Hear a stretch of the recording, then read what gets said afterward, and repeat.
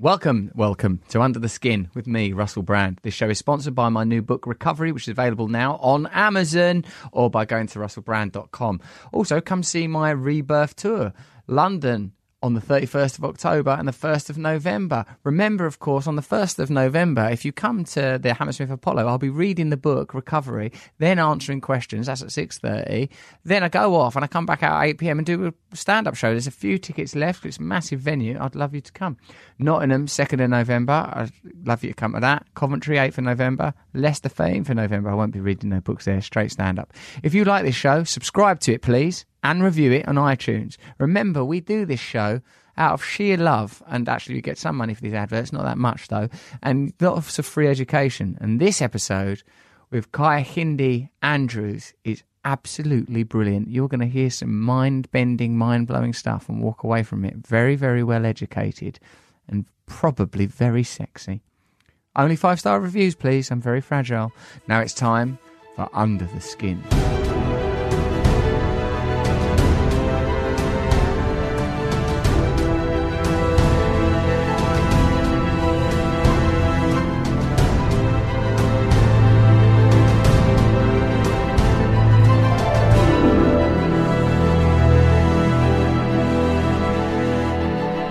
You're listening to Under the Skin with Russell Brand. My guest today is Kai Hindi Andrews, an author and associate professor in sociology, and is also doing the first Black Studies degree anywhere in Europe at Birmingham City University. His research specialism is race and racism. He is director of the Centre for Critical Social Research, founder of the organisation of Black Unity, and co-chair of the Black Studies Association. He's contributed features to The Guardian, and his new book, Black Radicalism, is out next year. Welcome, Kai. Hello. Thanks for having me on. It's really great that you come on. As you know, my motivation for doing these podcasts is because I'm at SOAS University. I've been doing a degree religion in global politics, and I felt like the sort of dilettante's glee at new information. And then, when I was sort of getting given essays and stuff, I was thinking, hold on a minute, I could meet these people. I've been on the telly. So this is part of that. This is, in a way, it's like Make-A-Wish Foundation, just for making one person's wishes come true. We wanted to start around the area of empire because sort of national identity, ethnocentric national identity in particular, becoming very prevalent both in our country and America. Wanted to talk to you about colonial nostalgia, and would you explain what that term means and what this particular moment around Brexit and Trump, if you've got any analysis on them, like to kick us off with? Yeah, so I mean the term colonial nostalgia, it kind of refers to, if you look at the public discourse, particularly around Brexit and the Vote Leave campaign and the idea that Britain is great and Britain can go back to the time it was great. Well, the time that Britain was great was when it was an empire, when it ruled over 25% of the world, when the colonies stretched out to the empire where the sun never sets. And that is the basis of Britain's wealth today, and that is kind of what people are looking back at. How do we go back to that colonial prestige of Britain, if you like? So when we say greatness, we mean tyranny and oppression. Effectively, yeah. This is what we're celebrating. And because we teach empire so badly, we don't really understand the horror. I mean, the British Empire killed more people than the Nazis. It was literally a form of fascism that laid waste to whole areas of the world and whole peoples of the world. Kai, if an institution or nation killed more people than the Nazis, and the main reason we think the Nazis are bad is because they killed so many people, does that mean that the British Empire was worse than the Nazis? Yeah, I mean, in some ways, actually, the British Empire and the Nazis aren't separate in any way, shape, or form. There's a book that Bauman, sociologist called Bauman, wrote, where it's called Holocaust and Modernity. And actually, he argues that how we think about the Holocaust is though it's somehow alien. It's so outside. It was so horrible. It could never possibly fit within our wonderful, enlightened society. But actually, in the book, he makes the argument that the West, modernity, capitalism, is the only society that could have produced the Holocaust. And the reason for that is racial science, When you think about the idea that the Jews aren't really people, and we can prove they're not people through measuring and through science, well, that's race. That's the same racism which produced slavery, that says that I'm not fully a person and you can treat me like cattle. That's the same racism, the same science that proved the Jews were inhuman. And also, if you think about the amount of death, that scientific process of death, there's nothing new about that for the Holocaust. I mean, Belgium, they killed about 10 million people in the Congo. Slavery wasted almost millions and millions of people. So, in a sense, the Holocaust is like the logic of capitalism, just done to people we consider white, and so it becomes, it's horrible, right? Right. I suppose two things. Yes, of course, it was done to people that were white, and also, I suppose, in terms of the trajectory, it was a in inverted commas, civilized country with people living civilized lives, and the victims were civilized. So in a way, I suppose it reveals a lot about our presumptions around race, of like, you wouldn't even in a modern context, I mean contemporary context, consider that was the same. Yeah, but hold on a minute, they was all living in Africa and that's not as bad because they didn't have net curtains. Yeah. No, and that's the problem, right? So you see the logic of the Western imperialism in Europe for white people, and then you see, actually, this is terrible. But actually, if you look, the Holocaust is, if you think of the Holocaust as being one of many imperial, terrible things that happened, it's really not even in the top 10, right? Right, because it's the way that we categorise this information of like as if there's a handicap, a system applied. Yeah. These was white people, so that's the worst. Yeah. Then down there, like does that? So you're obviously right. Thanks for illuminating me on that. Now, how is that idea progressing, and how is that perpetuating the idea of racial science and that term I know from school, necropolitics? How is that continuing now? What's the front line of these arguments that they're most evident in the most evident form of slavery and Holocaust? What's the version of that we're living with now? Yeah, so after the Holocaust, and then people see like racial science is terrible, and actually maybe we should move away from racial science. And before the Holocaust, it was just science. It wasn't racial science, and it wasn't controversial, right? That was just what we all kind of agreed. But when you see that happen to the Jews and see that the terror of it in Europe, we kind of abandon race. So you'll hear people would say race doesn't exist, race is problematic, we should move away from the idea of race, move to ethnicity. The problem is the way that we think about ethnicity is basically exactly the same way we thought about race. So there's different ethnic groups, but they're racialized. So I'm Caribbean, but then you lump in Caribbean with African under black. Then you have Asian, which is Indian, Pakistani, etc. Then you have mixed. And even if you look at the census, the hierarchy of white to black is actually visually represented, right? It's white, Irish, and then it's Asian, then it's mixed, then it's black. And you see that actually the way we talk about ethnicity still says that black people may not be inferior because of biology anymore. We're inferior because of our culture, because of our language, because of our traditions, because we haven't got any history. So it's just a different version of the same thing, effectively. That's interesting. So power, you say, mutates, but doesn't often accede. You know, like it's like, oh, we can't do it in that way anymore, but here's a new way. Yeah, exactly. And think about if you think about what's racism really fundamentally about. It's about creating a system that says you have Europe, white at the top, you have Africa, black at the bottom, and there's various gradations in between. And that is actually what global politics looks like today.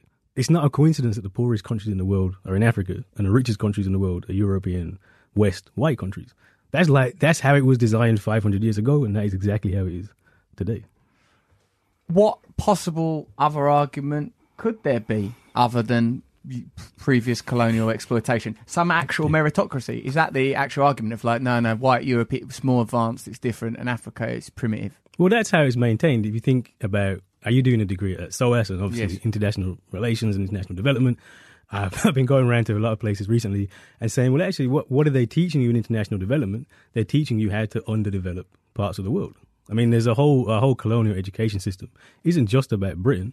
It's about the elite from Africa, Caribbean, Asia coming into Europe and learning about economic policies, political ideas, which are actually there in place to continue the oppression of their countries. So you have this idea that you can develop the global south through aid and through technology and through et cetera, et cetera, et cetera. But we've missed the point that actually these places of the world are poor because the West is rich. That was the same then as it is today. That hasn't changed in any way, shape or form. It's integral, I suppose, isn't it, that story is concealed because it is at odds with the assumption of justice and merit that is required to maintain a power balance. Yeah, exactly. I actually talk about whiteness as being more like a psychosis than like anything else, right? The idea of whiteness and progress and civilization, etc., the ideas in the Enlightenment that Europe is kind of the civilizing mission that spreads out truth to the world. That's not rational. I mean, there's no rational basis to that, right? Yeah. Because there's a lot of, I don't know if you've read any critical whiteness studies, people like David Rodiger and Noel Ignatieff, who talk about the idea that you can kind of teach out whiteness. If only white people would understand the problem historically, then they'd change and become allies and we'd all be happy families. Actually, I argue it's much, much, much more serious than that.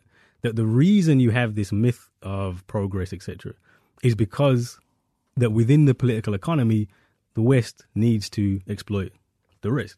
And so what we do is we have this psychosis which says, actually, no, it's all right, it's fine, we're doing a good job, etc., etc. And that's to hide the fact that actually that we're really living on the back of children dying. I mean, that's what we're doing, right? Children die because of the system which gives us money. And so because we can't deal with that mentally, emotionally, we create these myths about how wonderful the world is. Right, so it's like a psychosis that has to conceal its essence in order to perpetuate. And even a sort of a little while ago on that TV online news blog I do, we did an episode on like literal kids mining for some resource for your mobile phone. So it made a very sort of clear connection between here we are in the West, ordinary people that don't feel like we've got blood on our hands, but in our handheld device is like, here he is, he's 7 years old, he's got to go down oh no, it's like abhorrent and doesn't you feel like it doesn't belong in your understanding of the contemporary world. Now, one of these things about whiteness is power. Obviously, I as a white person that feel like I have certain attitudes towards the state and that my sense of alliance and allegiance would be countercultural. How am I categorized by like in the terms of this new emergent narrative around power and oppression? It's interesting because this whole discussion about like white allies and how I had this. I was at Oxford yesterday talking about this, and sometimes I feel a bit like a stand-up comedian where you kind of go around and you play the audiences and you get different reactions and you test out your material. It's good because I feel like an academic, because when you said I've done this at Oxford, I thought, good, I'm already at the same level as Oxford University with my questions. But it was good because they actually, this question of whiteness came up, you know, like, what can white people do? Where do white people, what can we do to solve the problems, etc. And it's a tricky question because if you take what I'm arguing here, that whiteness is a psychosis, that is, and psychoses are irrational. So, and actually in the left, you can see this as much as you can see it on the right. So you have left-wing people, SWP, Marxists, who will make these global arguments about X, Y, Z, who will say they're on the side of the oppressed. But actually, when you look at what they're saying, they're just as deluded as the right-wing fascists. Because whiteness as a concept is so important. And I'll give you an example. So anybody who's black and goes to black events in the African Caribbean community, the SWP, Socialist Workers Party, they're more prevalent than the police. I mean, they're always there. And they're always there peddling Marxism. And I quite like Marxism, by the way. But one of these events, it was a few years ago, there was a strike of South African farm workers, and the teachers were also having a strike here. And in this kind of Marxist, we're all the working class, we're all workers, we're all in the same struggle, etc., they were saying that we couldn't support the workers in South Africa, we had to support the teachers, right? But let's think about this for a second. Workers in South Africa, farm workers, are poor. They're so poor because of trade policies that benefit British farmers and European farmers, our farmers, effectively. And that impoverishes them, it marginalizes them, and their conditions are conditions that we could never even contemplate, right? Now, teachers are paid out of taxation from that very system which exploits South African farmers. So when teachers are asking for better pensions and better pay, what they're asking for is more fruits from the exploitation of places like South Africa. So in no way, shape or form are these two people together. Actually, they're opposed, completely opposed. Because teachers, anybody, myself as well, we make our money off their exploitation. And that's the psychosis of whiteness. Because you can't understand that actually all of us here are part of the problem, not necessarily the solution. But when you have a systemic contradiction such as that one, within which your participation is involuntary, other than like I'm out of the system now, like how do you avoid that, and how can't alliances be formed on that basis? Like I was thinking then, if you think of power, like what I thought was brilliant, that OJ documentary when it to use I thought that they used that OJ Simpson documentary to tell a story about race in the United States of America, stories about crime, stories about commerce, capitalism, racial tension. I mean, really in a way that I could understand, told me a lot of important stories, and a lot of it was about O.J. Simpson's racial identity at a time when the civil rights movement, people were making huge sacrifices. Muhammad Ali was custodial sentence and gave up his belt and all of that stuff. But like there was an interesting moment where it said, well, why does O.J. Simpson, because he is an African American man, have the obligation to be you got to, like you would know, white athlete or white star would have that obligation, would be expected to carry that mantle. So it began to sort of challenge what whiteness and blackness mean as a sort of categorization system. So what this distinction, I see there is a historic, colonial, and indeed contemporary continuation of these themes and categories, but there is a sort of a crossover, isn't there? Because, like say, Barack Obama, when he was the president of the United States, he was an African American man, but he is in the same. If you use that argument about the South African farmers and the teachers, he is he's the president over Ferguson. How does that all work? Yeah, I mean that, and this is part of the thing with psychosis. Is I don't say, look, what psychosis isn't just for white people in any way, shape, or form. Black people, many black people would also kind of embrace this kind of psychosis, right? I was one of the most critical people, still am one of the most critical people of Barack Obama's presidency. You have a black president after 8 years. Literally every single indicator, apart from employment, for black people went down. And even if you look at employment, black wages went down so much that actually employment was basically irrelevant. And so you think then, well, what have we achieved? What's achieved by this? And actually the celebration of Obama, particularly by African Americans and black people here, and my mum cried when Obama was elected. That's part of that psychosis, right? That we think things are changing, when actually if you look at the evidence, it suggests that none of these things are actually changing. And in many ways they're getting worse.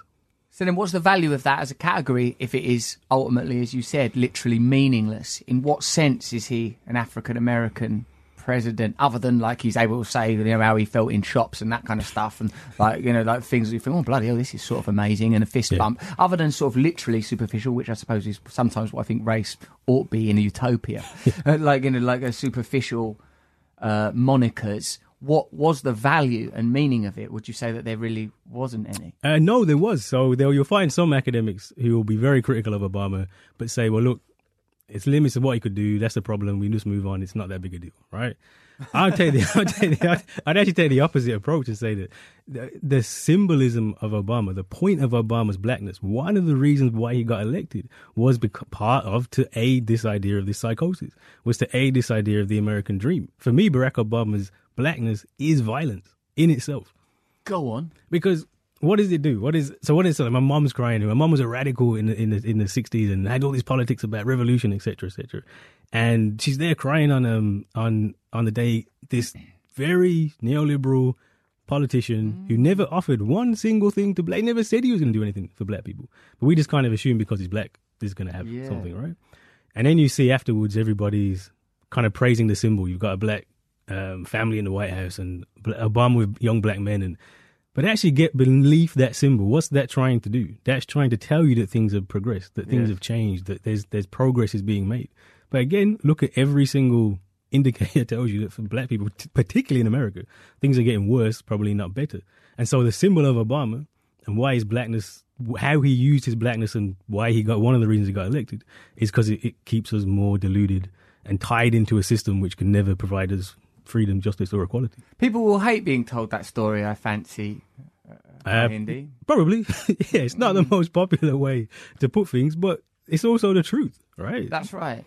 So that type of critique where you say, no, let's not get distracted by what appears attractive and what appears beautiful and promising. Look at how power is actually behaving. Yeah.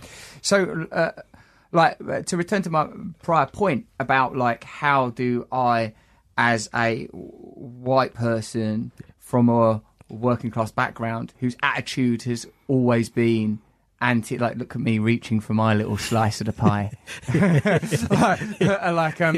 like how do I participate? How do I when you say that about the British Empire, right? I sort of think like, God, yeah, it's all built on like biscuit tins with Union Jacks on it and land and open glory, and like they were over the butchering people in India and Africa and doing whatever was required, and nation was always a front for corporations anyway, and the whole thing's been a blag, right? I'm on board. Yeah. So, like, how do we have alliances that aren't caught up in sort of bureaucracies such as that teacher South African farmer alliance? How do we go, well, let's let the radical white folk in, they'll be of some use, or is it like, can it not work?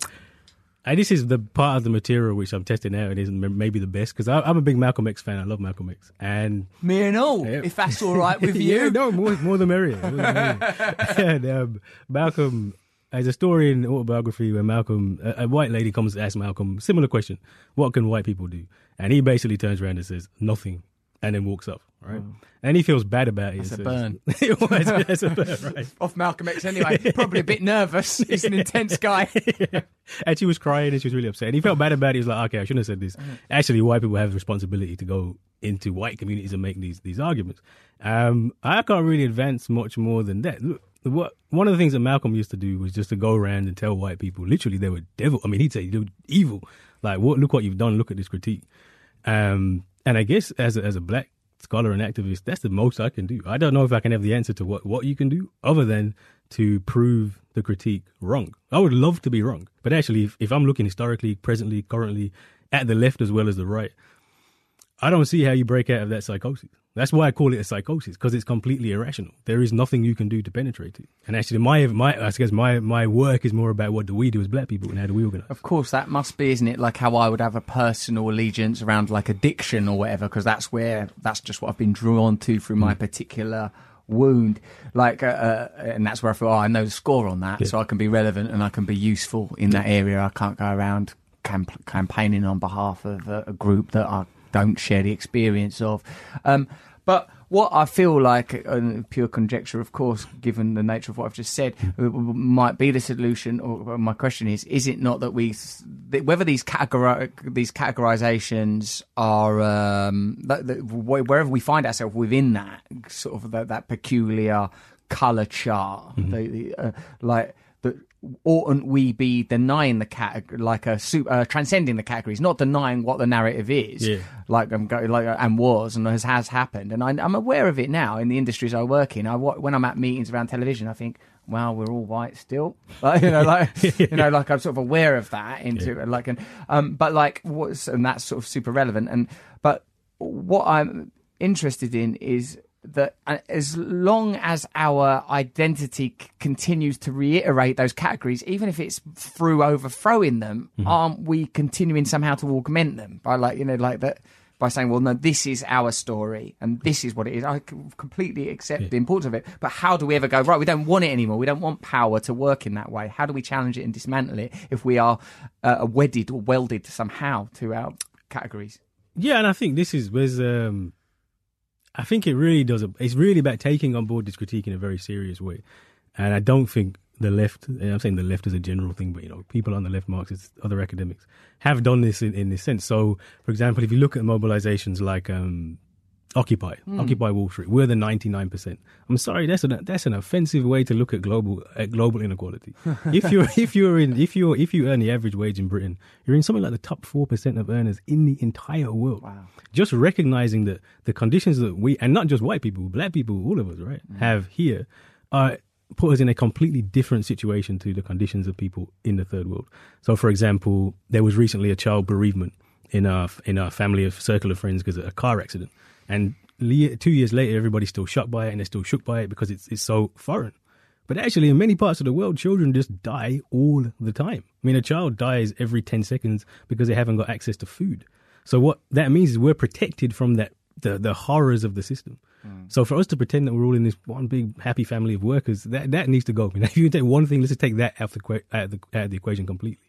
And understand that all of us here, and me included, are complicit in this system and benefit from this system. Yes. But I don't think you see that in much of the left, unfortunately. That would be a starting point, and maybe you can build a proper politics after that.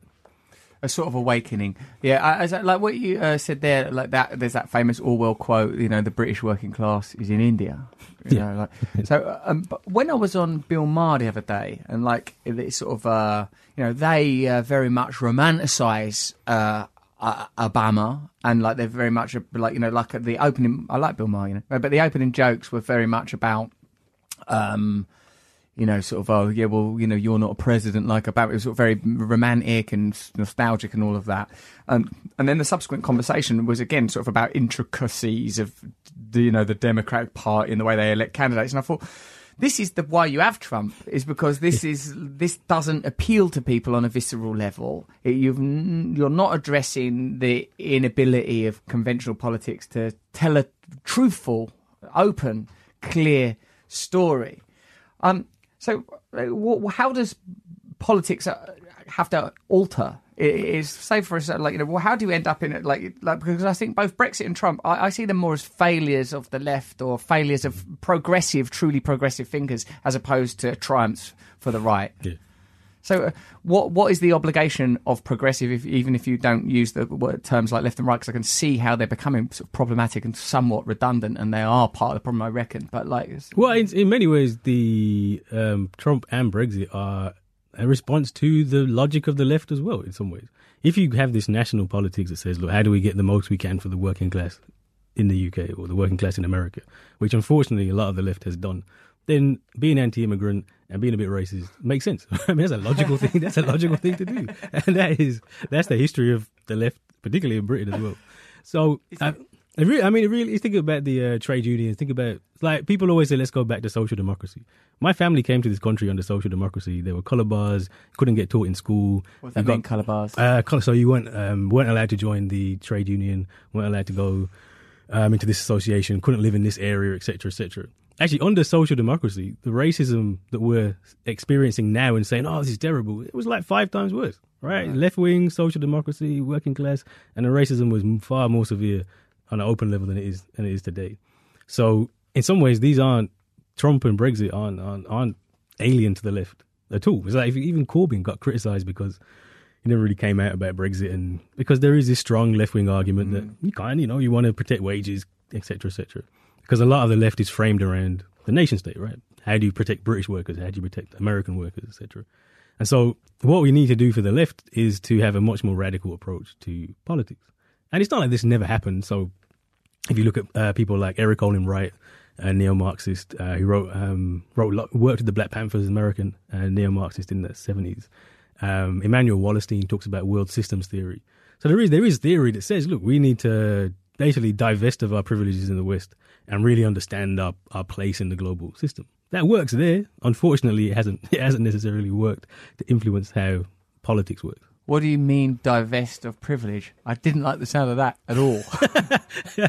So it's about acknowledging. So, example, as a black man, for example, I have to understand that I don't suffer most of the symptoms of racism. Right, I'm not unemployed. I don't get hassled by the police. I have high education. I am more than most people in the country. Right, so I have to understand that I'm in a privileged position, and I have to understand also that because I'm in that where that privilege comes from, it comes from the exploitation of people that look like me, which means that I then have to build a completely different politics that says how do we relate to the least of us, in a sense? How do we draw this global idea about child deaths and politics around the world, etc., etc. And understanding that to do this, I'm going to have to give up my privilege. And this is what people don't want to do, right? This is why probably the limit. This is probably why I'll never work, because for us in the West to really have a radical politics, it will mean we have to give up our privileges. And to what extent are people willing to do that? I suppose the power structures that perpetuate are dependent on our unwillingness to give up comfort. If people had a sort of a more spiritual, what would I want to say, attitude towards asceticism, if people were kind of hardened to the idea of, no, I know what's right, and you're not going to beguile me with your iPhones. If but it's very, very hard to get there. A couple of times a week, I think, would I be more happy if I was to fill my house with people who are refugees so that I didn't, and what would my sum total of happiness go up? I'd certainly be spending less time reflecting on, I shouldn't really be having this privilege, should I? But much more time going, bloody hell, who blocked the toilet? Or whatever it would be that day. You know, like, so, like, but it requires that. Gandhi did this wicked speech about where he said, like, you know, there's no point in us overthrowing the British, then replacing them with a comparable system. You may have heard this, given that you are teach degree courses in racial politics. Like, so, but there's a bit where he goes, like, you know, the fact is it comes down to the idea of our attitudes towards comfort. As long as we are addicted to comfort, then it's really hard. On some level, on a personal level, you have to go, like, this is where this isn't theory. This is where this isn't something you read about books. Go, am I prepared to give up my iPhone? Would I be happier if I had less stuff? On some level, I sort of feel I would be. There's a kind of fear, though, indeed, that prevents me from going, right, I'm just going to walk out into because I suppose my personal privilege and wealth is what I feel protects me from this system and from this world. Yeah, and I can see why people aren't right. You know, people know who wants to give up stuff, right? And particularly if you're working class, particularly if you're black, there's discrimination, right? So we're seeing that there's clearly unequal. It's clearly not fair, and we feel badly treated as well. So that's also part of the problem that says, well, actually, why am I going to give up this? I've worked quite hard to get it as well. But unfortunately, that's the reality. Huey Newton, the Black Panthers, wrote a book, Revolutionary Suicide. He said this is what revolution is about: understanding that you have to be able to give up for those people who are less than.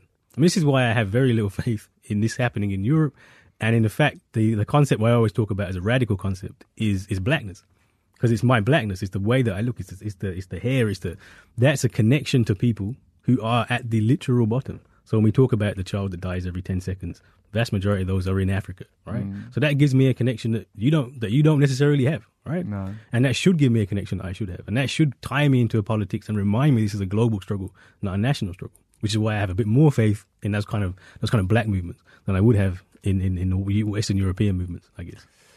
If, however, the only people that care about that exploitation and, you know, even in the most severe forms such as child death are people that have a visible and cultural identification with it, and even then it remains theoretical and I don't know to what degree you're involved in activism, but you know, how's anything going to change? In fact, it seemed to me that until you get to that point, that Huey Newton point about like self-sacrifice, which is really martyrdom, is an idea that again is resourced from theology. You know, it's like how without a spiritual component is radical change going to occur? Because how do human beings access ideas such as oneness, true fraternity, transcendence, relinquishing individual identity through social and cultural, like or material forms? Like, how do you go? You know, because it doesn't have the necessary potency. It's not emotive enough. It doesn't seem. Yeah, I mean, there's two parts. I mean, one, I think in terms of, you look at the black struggle and that kind of global politics, there are people like Frantz Fanon. We'll talk about the idea, he was a Martinican post-colonial theorist, and he'll talk about that you need the sleeping beauty of the European working class to wake up, basically, and you need those allies to have this revolution. Even the Panthers would have said this because they were Marxists. Because of, like you said, that you need to have this almost spiritual, it's something beyond just rationality. It's something more than that. This is why I say it's probably never going to happen, right? One, we have a system which has always protected the Western working class, always, from the worst exploitation, provided comfort and wealth, and provided an outlet. So look at the left now, they're saying, look, can we just get a bigger share of the pie? Not can we change global poverty, can we get a bigger share of the pie? Yeah.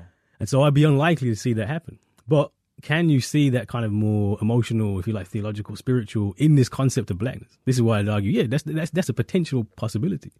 And rather than wait and try and get the allyship of people who I don't think we're ever going to have massive allyship, let's just go with what we have and organize what we have and produce a movement that can actually, that by itself would be enough to destabilize and kick the bucket a little bit. I see. That's good. But it's, for me, it's somewhat entrenchant precisely because of its inability to transcend systems of categorization that have been previously established by the power dynamic that you seek to overthrow. Well, no, because that's the thing about blackness. I mean, in some ways that you can say, and this is the critique we get a lot, this is racial categories, they're all from Europe, etc., etc., etc. But actually, blackness is the concept I'm talking about. It's really the opposite to race. I mean, race is about biology, it's about hierarchy, it's about Europeans looking at us and saying you're not really human. Blackness is us looking at each other and going, okay, we got the same African background, we got that descent. We're seeing these Europeans who are doing these terrible things. They're trying to categorize us in this way, and we're going to reject that. So blackness isn't about hierarchy, isn't about biology, isn't about genetics. It's about saying there's a shared meaning of colour, there's a shared meaning of politics, and we come together and organise in order to benefit the community. But it doesn't have those elements of race. So it's a different concept for me. I understand. Now, I want to shift to the idea of reparations, because it's sort of, I suppose it's a practical idea. Can you talk to us about that if Western wealth is founded on colonialism, that there could be redemptive measures? What is that idea? So if you look through historically, it's very clear and very obvious that the wealth of the West is built on slavery, colonialism, and genocide, like very clear. If you just take slavery, for example, I mean, slavery is about 300-year system. Places like Britain, America, Europe, it's literally built off the back of it. Parts of London, Liverpool wouldn't really exist. Glasgow in Scotland likes to get off the hook with slavery, but my surname's Andrews, so that should tell you everything you need to know about slavery and Scotland. And if Birmingham, even, because Birmingham's not a port, we tend to get away as well from some of this slavery stink, if you like. But the Industrial Revolution, James Watt, Matthew Bolton, they were all heavily involved in slavery. Were they? Took them lots and lots of money from slavery. I don't know none of this. Really? So if you think about the Industrial Revolution, which is typically seen to be the marker of the West, right? Yeah. And how progressive it is and science, etc., etc. Well, the first real commodity that was made in the Industrial Revolution was cotton. There ain't no cotton growing in Britain, right? I mean, they don't grow cotton here. Cotton was in the Americas, it was in the Caribbean. And so it was that commodity and that wealth from the cotton industry, which was from the slave trade, which really gets reinvested back into the Industrial Revolution, and therefore you're able to have the rest of the progress, etc., etc. So the money that you needed to have something like the Industrial Revolution is 100% tied up into slavery. Yeah. So that's what Birmingham, for example, made, I think, some large proportion of all the guns and all the shackles that were used in the entire slave trade. We only made the guns and shackles. Yeah. We were barely involved. Exactly. British ships, even things like finance capitalism, insurance starts with the slave trade. Lloyd's of London, who celebrated, I think it was 400-year anniversary the other day, the CEO comes on TV and says, we're happy to have our roots in insuring the merchant trade. And what she meant was literally the slave trade. That's how they talk about slave trade in Lloyd's of London, the merchant trade. It's great when you psychosis. They were referring to it sort of nostalgically. Yeah, exactly. When Lloyd's began, it were just a few ships transporting, we'll call them goods, around. That's amazing. It's madness. So you can see the roots of our financial institutions, our cities. I mean, you probably couldn't have much of the wealth that we have today without slavery. Capitalism, I suppose, like one component, sort of creating excess value, excess worth. So anything you can do to reduce overheads, like we found ways of reducing overheads. You nick stuff from other countries, get other people to work for no money at all, and that's the all the lion and the unicorn and the land and the hope of glory. That's what it conceals. That's 100% what it does conceal. And so if you think about reparations in America, most of this work has been done in America, and they've tried to calculate on pretty strong legal precedents. So 300 years of unpaid labour. You just work out what the labour would have been, what the cost would have been, what people should have got paid for the work that they did. And then there's also precedents around trauma and abuse. So, for example, for the Holocaust we talked about earlier, Germany's paid out about 90 million or something like that. Maybe more than that. Germany's actually paid out reparations for the harm that was caused. Right. So if you take these two categories and say that you've got to pay for unpaid labour, you've got to pay for trauma. In the States, they reckon it's anywhere between 4.9 and 15.6 trillion dollars that's owed to African Americans. It would essentially unravel that nation, that system as we know it. That's why it can't be countenanced or discussed, because you can't have the United States of America now. We're framing it economically. And I read this wicked thing off of this Native American. He called himself, or maybe even called himself Indian, I can't remember, like activist. And he said all these sort of systems you lot come up with, Marxism, capitalism, they're all sort of your ideas went into none of them. We have a completely different framework for understanding reality.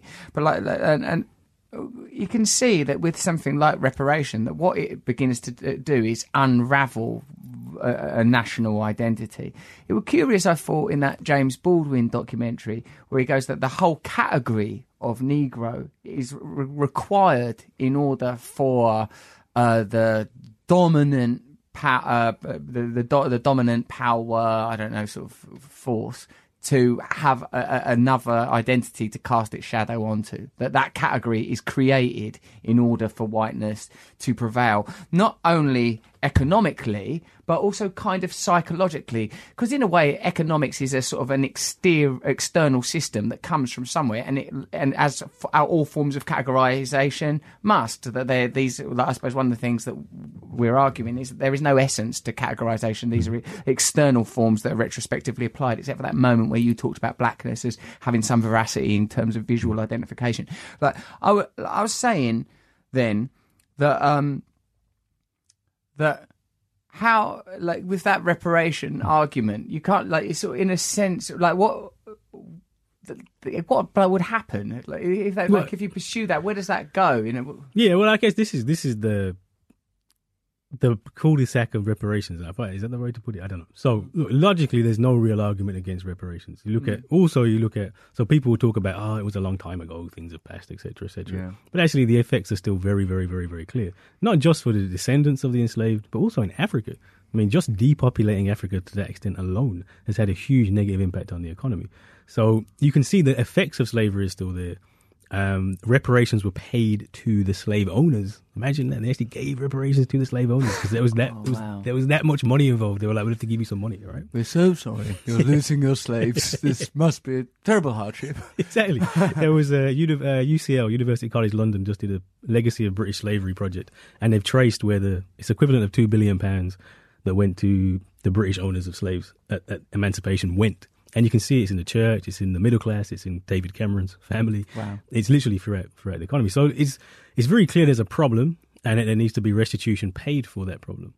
But you're right, though. When you start to add up these numbers, I mean, if it's 15 trillion in the States, what would that be for the UK? You're talking about, you can't. It's actually impossible. It's literally impossible for the West to pay this kind of sum of money. It would destroy West. It would destroy It means there is no West. In order to do it, it means that the West has to dismantle itself. That power, in fact, don't all arguments about power reach this nexus that, well, in order for the power to respond correctly, it would have to dismantle itself. Whether you're talking about a transnational corporation, if you're talking about Lloyd's, in order to behave rationally and acknowledge its origins, would have to not be Lloyd's anymore. Yeah. Or GM Motors, for that time, they were putting out cars they knew were going to catch fire, but it worked out cheaper to let it happen. You know, the only sort of possible response is for them not to be. So the systemic changes required are so absolute that they, in a sense, defy the dynamic, because it's like that. If you say, right, America, Britain, former colonial nations have to repay to Africa, and what I feel like is that transference of wealth to Africa. Unless there is systemic change, all you have now is some dominant forces within Africa behave in that way. Yeah.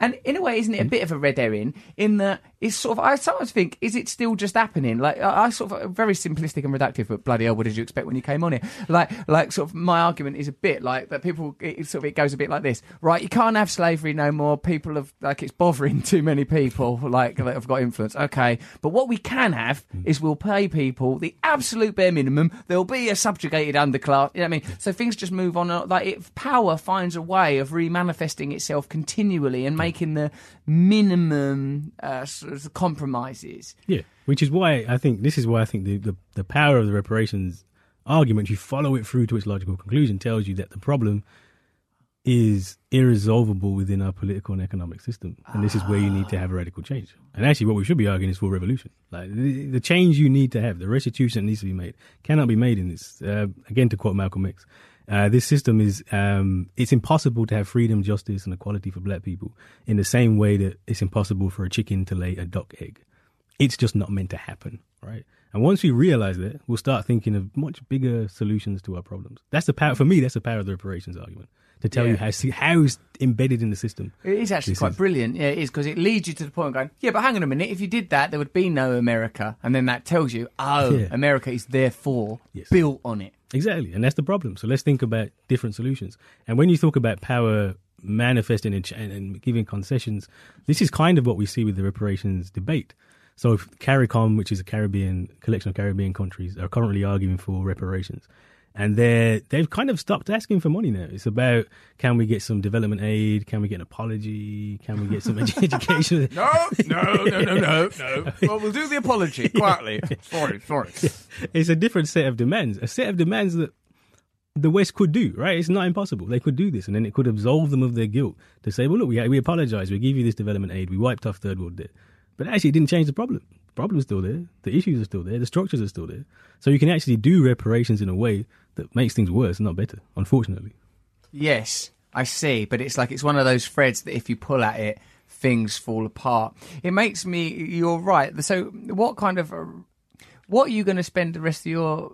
I mean, you might not know. But what are your most immediate objectives in terms of bringing about change? Where do you... Like, now that you know all this stuff, now that you teach all this stuff in your position you're in, what are you going to do? So I think in terms of the book that's coming out next year, Black Radicalism, is a manifesto theoretically, but also practically, to say, well, actually, what does black radicalism mean? What does this politics do? What does it lead us to? And what it leads us to is to an organization that transcends a nation state, that connects us to the poorest and the most abject in our condition, and says, actually, let's work on building revolution.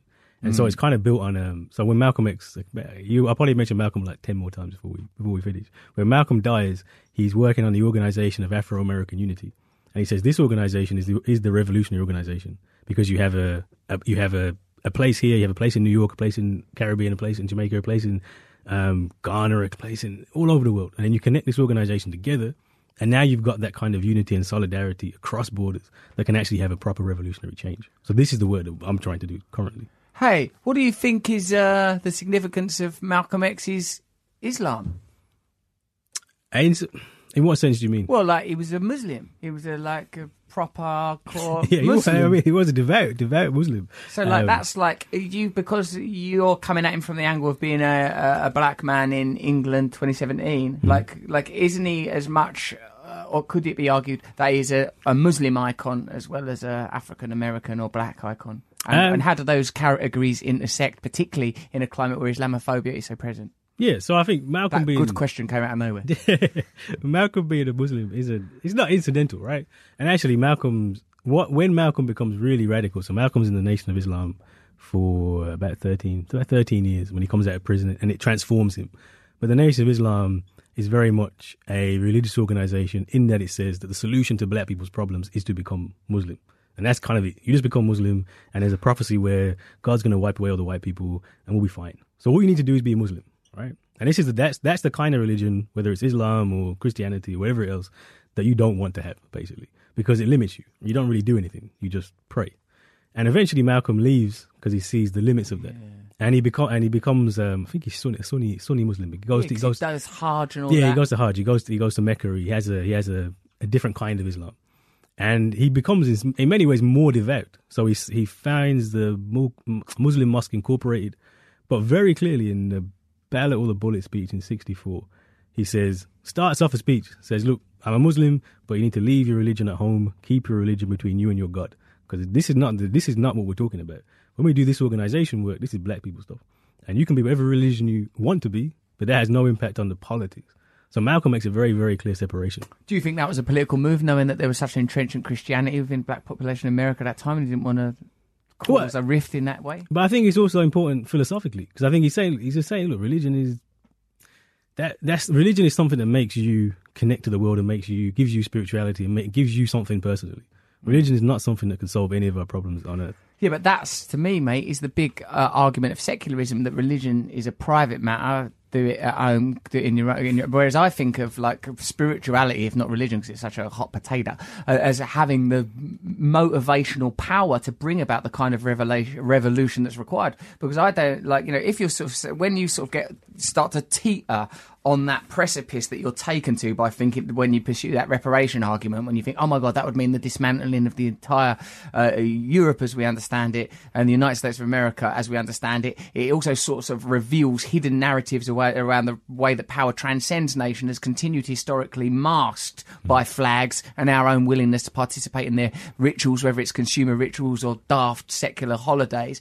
Suddenly all of this is exposed. And I think that if you're asking people to take on board ideas as radical as, as simple as radical and seemingly trivial as put down your phone and start caring about little kids down a mine. Yeah. The only way they're going to do that is with some connection to something transcendent. And I don't know, and I obviously say this is a white person. I was really enjoying the moment, mate, where I was talking to you about Malcolm X. I was like, there was bits where I was going to contradict you. I thought, this is good stuff. Professor of Black Studies now, and I'm wading in on the subject of Malcolm X.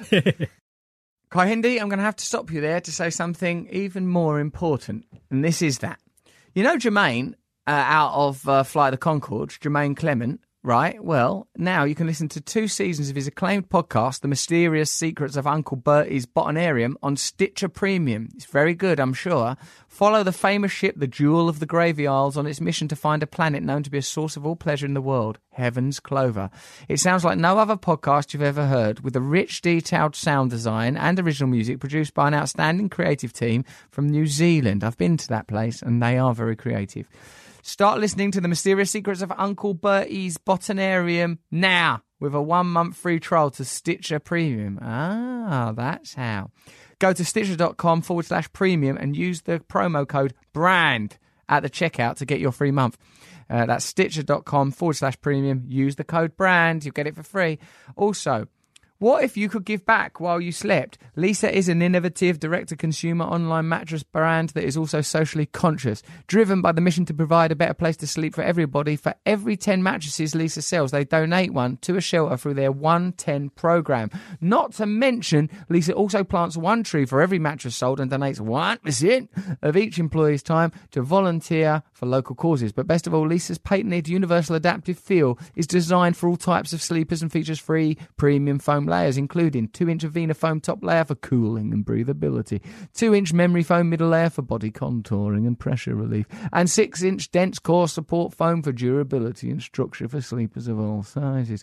And available online in the US, UK, Canada and Germany, or at the Leesa Dream Gallery in NYC. The 100% American-made mattress ships compressed in a box to your door, so you can save a trip to the store. You're just going to get a box of mattress. No wonder it's a Forbes top 20 startups to watch. If you've received a mattress and have time, please give a personal endorsement. Try a Leesa mattress in your own home for 100 nights, risk-free, with free shipping, always. And get 80 quid off when you go to leesa.com and use the promo code Under the Skin, all capitals. Do use that promo code, it's good for us. That's leesa.com, promo code Under the Skin. Now it's back to Under the Skin.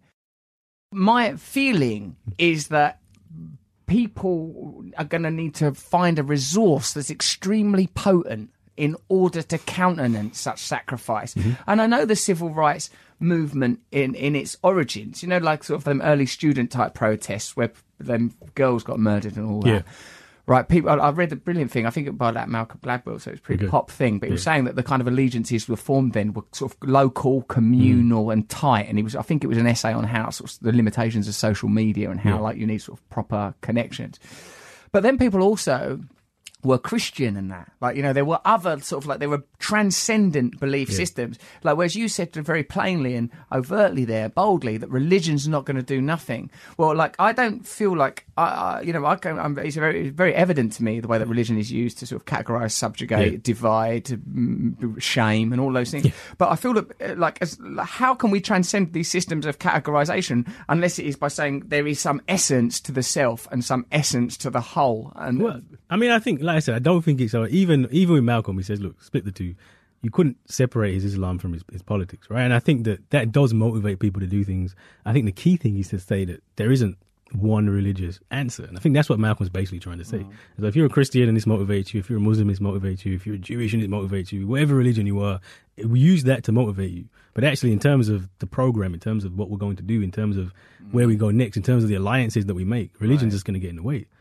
On every level, right? Yeah. And separate and saying that, look, the earthly problems that we have are the earthly problems that we have. And in some senses, blackness, the way Malcolm talks about it, the way I'll talk about it, has that version of spirituality to it. It has that other connection to it. But in the same way as that you're saying that Malcolm X meant when he was saying religion will get in the way, won't ultimately race get in the way? If you take your argument of blackness as the motivating sort of bond for a sort of a revolutionary movement, where does that?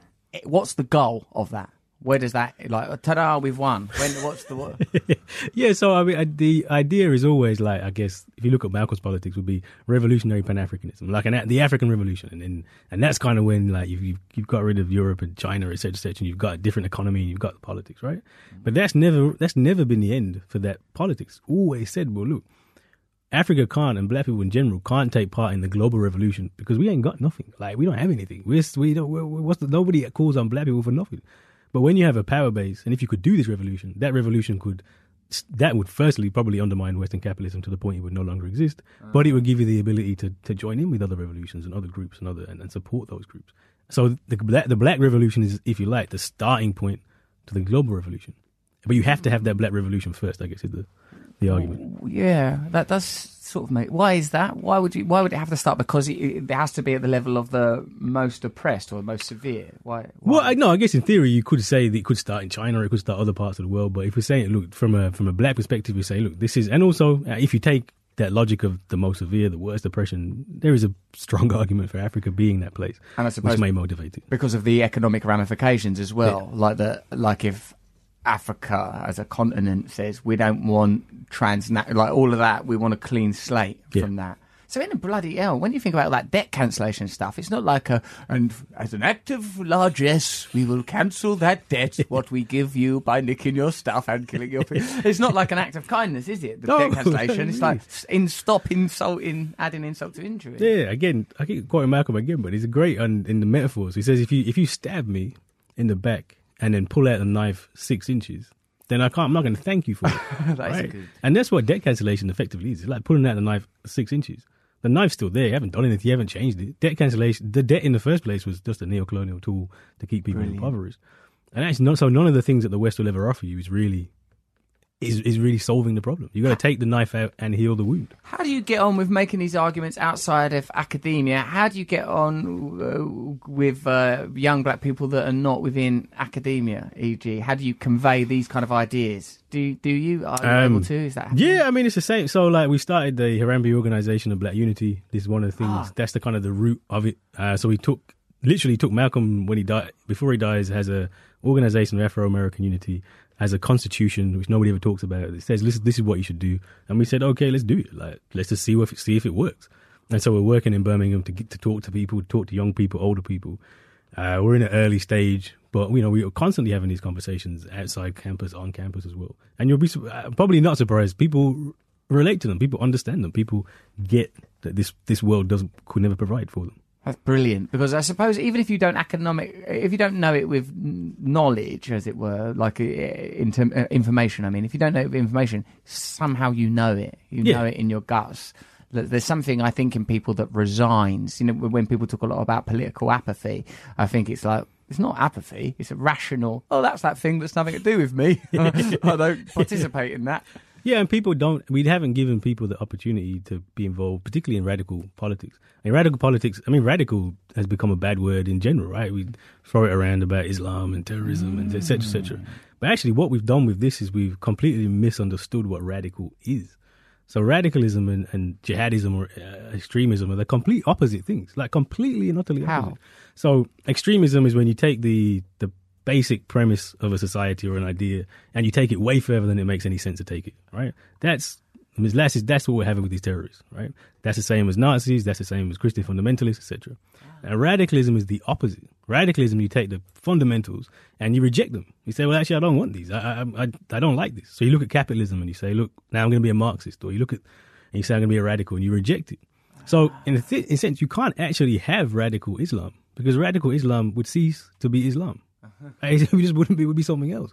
So we've completely conflated extremism and radicalism and made radical a dirty word. When actually radical, that's where we need to be. That's where we need to be pushing people towards. That wasn't a coincidence then? Do you think that word has been deliberately tarnished? Yeah, because if you think, 50 years ago, late 60s, it wasn't, people really underestimate the fact that we were on the precipice of global revolution. I mean, really. If you think of communism in the East, the African continent, there's massive politics there. South America, there was a moment where it looked like the West may not win and it may not survive. Wow.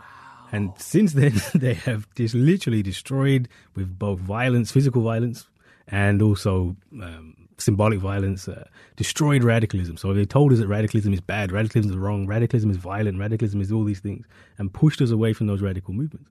But really, radical movements are the solution to these problems. The only solution, probably, to these problems. So can we criticise some contemporary figures? You've got some proper provocative quotes and stuff. E.g., what about that? Theresa May is worse than Donald Trump. That's was that provocative? I thought it was illogical. Go on then, unpack it for us. Well, and again, I quote Malcolm again. Literally, I just quote Malcolm X. I do quote other people as well, but he always seems to come up. That came from a paper I've just written, actually, in a book about Malcolm distinguished between the Southern wolf, who's kind of bares their teeth and are very aggressive and very openly racist, and you kind of know they're the problem because they're banging on your head and they'll shoot you, etc. But he actually says that worse than the Southern wolf is the Northern fox, who's tricky, who's cunning, who'll tell you everything's fine and they whisper sweet nothings into your ear, but really they're just as bad. And if you think about racism at the time in America and the civil rights movement, it was all about the South, and it was about the Southern wolf. It was about segregation. It was about let's get rid of this overt racism. But then in the North, although you haven't got legal segregation, it's actually more segregated in the North than it is in the South. Look at today, nowadays, look at the police killings. They're usually in the North, not the South. Look at the ghetto. That's the North, often not the South as well.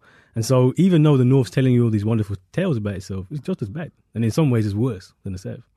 And so this is the kind of thing I was saying with Theresa May. Donald Trump is the wolf. Very, very clearly, openly, he's a white supremacist, racist, obvious. He's quite proud of it. Seemingly. Do you think it actually is like a white supremacist racist, and that was revealed with that Charlottesville moment, or is there other stuff that makes I think obvious? Historically in the 90s there was a big case in Central Park where there was there was a rape in Central Park, and it was pinned on a group of gang rape. These African Americans were supposedly gang raped this white woman. Complete lie, complete fabrication. Who was there? Trump championed this myth. Donald Trump. I mean, Donald Trump was there, one of the worst offenders in this Central Park 5 rape case. Then you've got Barack Obama's not American. Who was championing that? It was Donald Trump, right? Donald Trump was hugely part of that. And now you've got the Muslim ban, you've got Charlottesville, you've got all these whites. You look at it, that's very racist. And he's just a racist. I mean, Donald Trump is a racist. Historically, presently, let's not be surprised. But Theresa May has tried to clothe herself in being, so when she was Home Secretary, she was the police stop and search. She ordered a review into stop and search. Just the other day, she had all the anti-racist campaigners in her office around this. Let's talk about racism. Let's tell you the stats that I could have told you the day before. But anyway, we're going to have a big parade about how bad the country is. She likes to pretend that she's good on race, but she's terrible. I mean, as Home Secretary. If you look at the policy around migration, £3,000 visas for people from African countries, denying people entry into the country, she literally had a policy that said, we're not going to send boats into the Mediterranean to save drowning black people. We're just going to let them drown to deter other black people from coming. I mean, that's a dead Negro policy. That's what she's basically saying, right? And if you look at her government policy, look at what she's done around, she's terrible on race. But she presents herself as being someone you can talk to, someone you can relate to. That's the Northern wolf. And in that way, she's more dangerous. Right. Yeah, I feel that that's correct. I like that as a slogan, let's stop overt racism. Let's stop overt racism. Is this overt racism? Yeah. We've got to stop it. Kick overt racism out of football. Got to be much more subtle with the racism now. Yeah, but like covert structural stuff, that's all right. That's crafty racism. The Donald Trump argument. There's something like. Gosh, it's not an easy argument for a white person or an English person to make, and I'm both of those things. You're only one of them. So, is there something to be said that the grotesque amplification that Trump represents, the Southern Wolf argument, that there is something beneficial in that it's an unignorable, hideous carbuncle makes me, oh my God, we are now confronted with what our society means. Whereas as long as you had, as you said, there was a different kind of violence enmeshed in Barack Obama, in the concealment and the apparent, look, see, we've got a black president. Do you think that there is something, depending on where it leads to, almost, if not positive, cathartic about Donald Trump? I say it might sound controversial, but I'd rather have Donald Trump as a president than Barack Obama. Honestly, I mean, really, in terms of race issues, it's just clear. It's obvious. It tells you exactly what you need to know about the society. Yeah. Whereas Obama's fronting is making it seem like it's something it's not. And so if you look at the protests, you look at the movements, you look at people getting angry about things, that's there now in a way it wasn't necessarily there. I mean, it's not like it wasn't there completely. I mean, Black Lives Matter emerges under Obama, partly because I think people were like, we've got a black president, shouldn't we expect a bit more? Yes. But I think if you look now, if you look at definitely the rhetoric around America's racist, this is a problem, da-da-da-da, I think you're seeing that come back more. And that's what we need. That's the starting point for the kind of politics that we need. Donald Trump, hero of African America. I won't go that far. but yeah, a better president for black. I will say, and I'll put it on record, Donald Trump is a better president for black America than Barack Obama. Wow, that's cool. Because like the thing that sort of where that appeals to me is that I think, and this is obviously a personal thing as opposed to a cultural thing for me, is I don't like bullshit. I don't like the feeling that we're not actually dealing with the problem. It's always made me feel uncomfortable, and it's made me want to tip over tables. It's made me want to be explosive and to sort of release a kind of shamanic volatility into the atmosphere, because I feel like, no, this isn't real. And it's something, it comes from a personal experience, but perhaps there isn't no distinction between personal political experiences on some level. I felt as a kid, something ain't right. And at school, I felt this isn't right. Like that, I felt like truth is not being conveyed on a very sort of practical level. Like while I was at school, feeling like I don't feel like this is a beneficial experience that I'm having, like like I'm just in my little belly. So like I would at least like a sort of like, oh right, this geezer is an arsehole, like like as the president. Right, oh I get it now. See now, power isn't pretending to be your friend anymore. And I don't see how the only sense of attachment or connection or affection that anyone could have with Donald Trump would be like, that guy looks like how I feel. I feel angry and I don't like life, and he looks like that feeling as a president. So like I can't imagine how anyone could have any legitimate sense of allegiance. Don't you feel like? What do you feel like with that Charlottesville? Do you feel like? I don't suppose you don't feel like it's your problem, but sometimes when I feel like when like white people are marching around with tiki torches in Charlottesville or whatever, and it's about a statue or something that seems to me sort of really sort of like, necessarily and literally abstract in fact that it's dealing with a symbol. Like your life will not get better if you pursue your argument to its natural conclusion of repatriation or whatever it is you're into. Your personal life will not improve. Do you not consider that to be part of the argument that is required by, like, say, black unity? Do you see it much more focusing on creating solidarity and momentum? Well, no, I mean, this is the counter argument to the whiteness stuff. To say, well, actually, look at probably a chunk of the people in Charlottesville, a number of the people who vote for Donald Trump, white people, they're not really getting anything out of voting for Donald Trump. No. I mean, and voting to get rid of your healthcare. I mean, poor white people make these crazy decisions all the time to actually vote for things which make their situation much, much, much worse, right? And I guess that's the kind of counter argument to this whiteness thing. If you could tell people this and if they could understand this, then maybe they would actually, their interests would be better served with the bigger lot of people, with everybody else, right? With a different kind of politics. The thing that I've felt for a little while is that the way that power operates is there must be a strata of people and institutions for whom the way that systems operate are not problematic, for whom the systems are functioning correctly. There's a strata going, no, there is no problem because this is perfect. This is doing what it's meant to do. Then, right, and I sort of think, oh, okay, I'm not in that. Then there's another one that's a privileged elite, that whether it's like from someone like me that's from an entertainment background, that's like, oh, I'm pretty cool, I'm going to go where I want and do what I want as long as I don't rock the boat, as I found out when I did rock the boat, actually. And like, and then beyond that, it's just various degrees of fucked going down and down and down till you've got nothing. And I think isn't part of the problem that people that it's very difficult that once you're both of us in our way are now included in culture in a way that's like, well, that's pretty good. We've got status, power. So like that, most people go, oh, I don't seem as bad now, and like sort of and find it hard to what was that thing you said about privilege? Divest your privilege. Divest your privilege. Yeah. Yes. I mean, I think this is part of the problem. But I think also it's really important to think about. If you say there's those layers of people who it's not a problem for, I would extend that to more people than probably most people would extend that to. And I think that's important, right? Even the poorest person in this country doesn't deal with child death, really, on a daily basis. Doesn't have those exclusions. And so there may be problems and there may be huge problems of inequality. But with the politics that we're mobilizing, Are we just trying to make it a bit better for people here, or are we trying to make it better for everybody? And I think there is a consensus you could come to that say, well, look, you have a bit of rich, you have a bit of poor, we'll equal it out a bit, and everybody here will be perfectly happy. But it wouldn't solve the problem for child death and poverty outside. I agree, and it must be taught to care.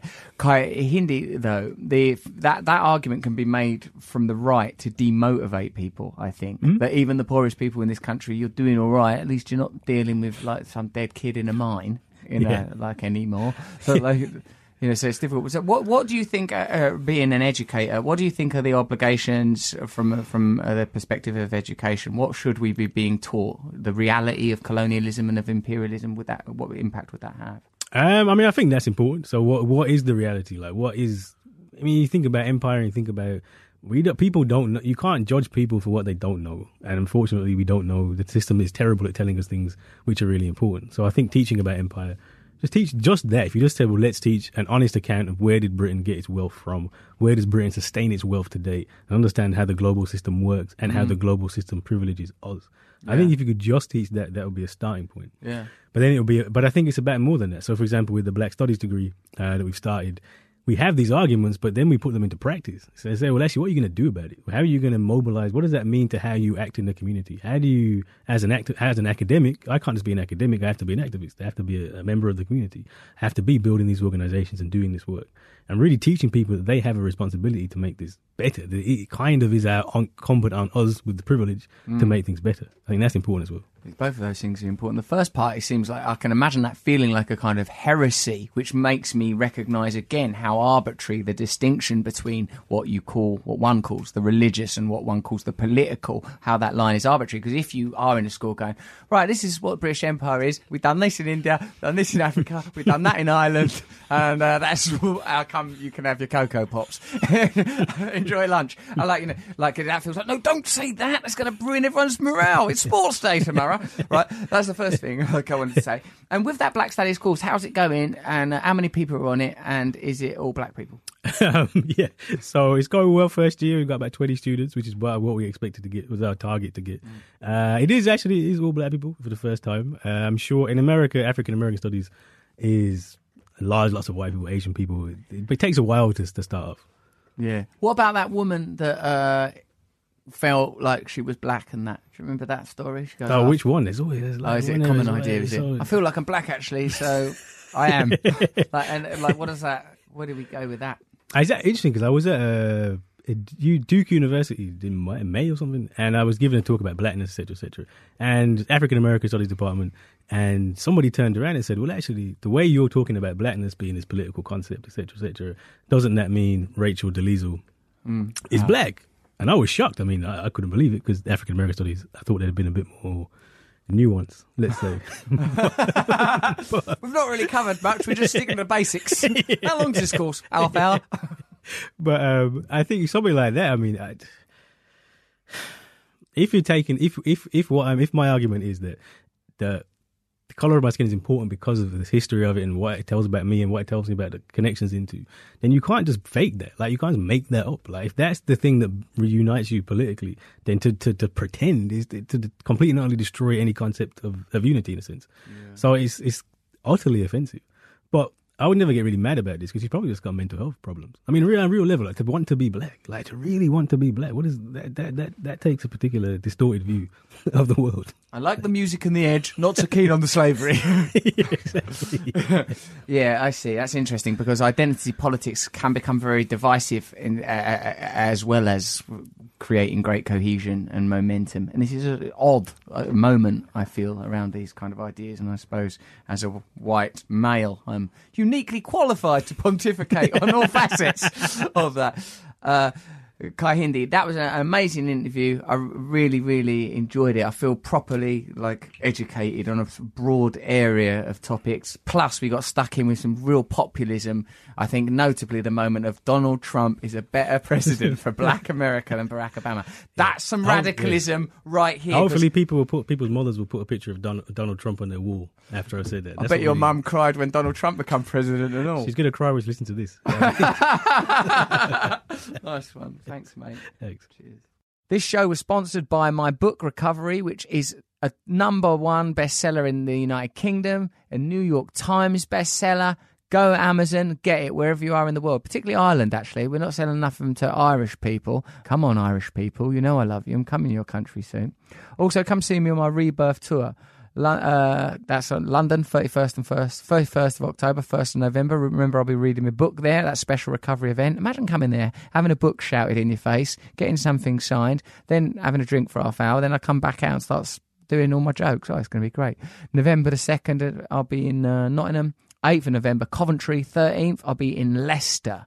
Ah, the glory of the Lord. Finally, if you like this show, subscribe to it, review it, give it a 5-star review, use unusual language and words, really express yourself in that review.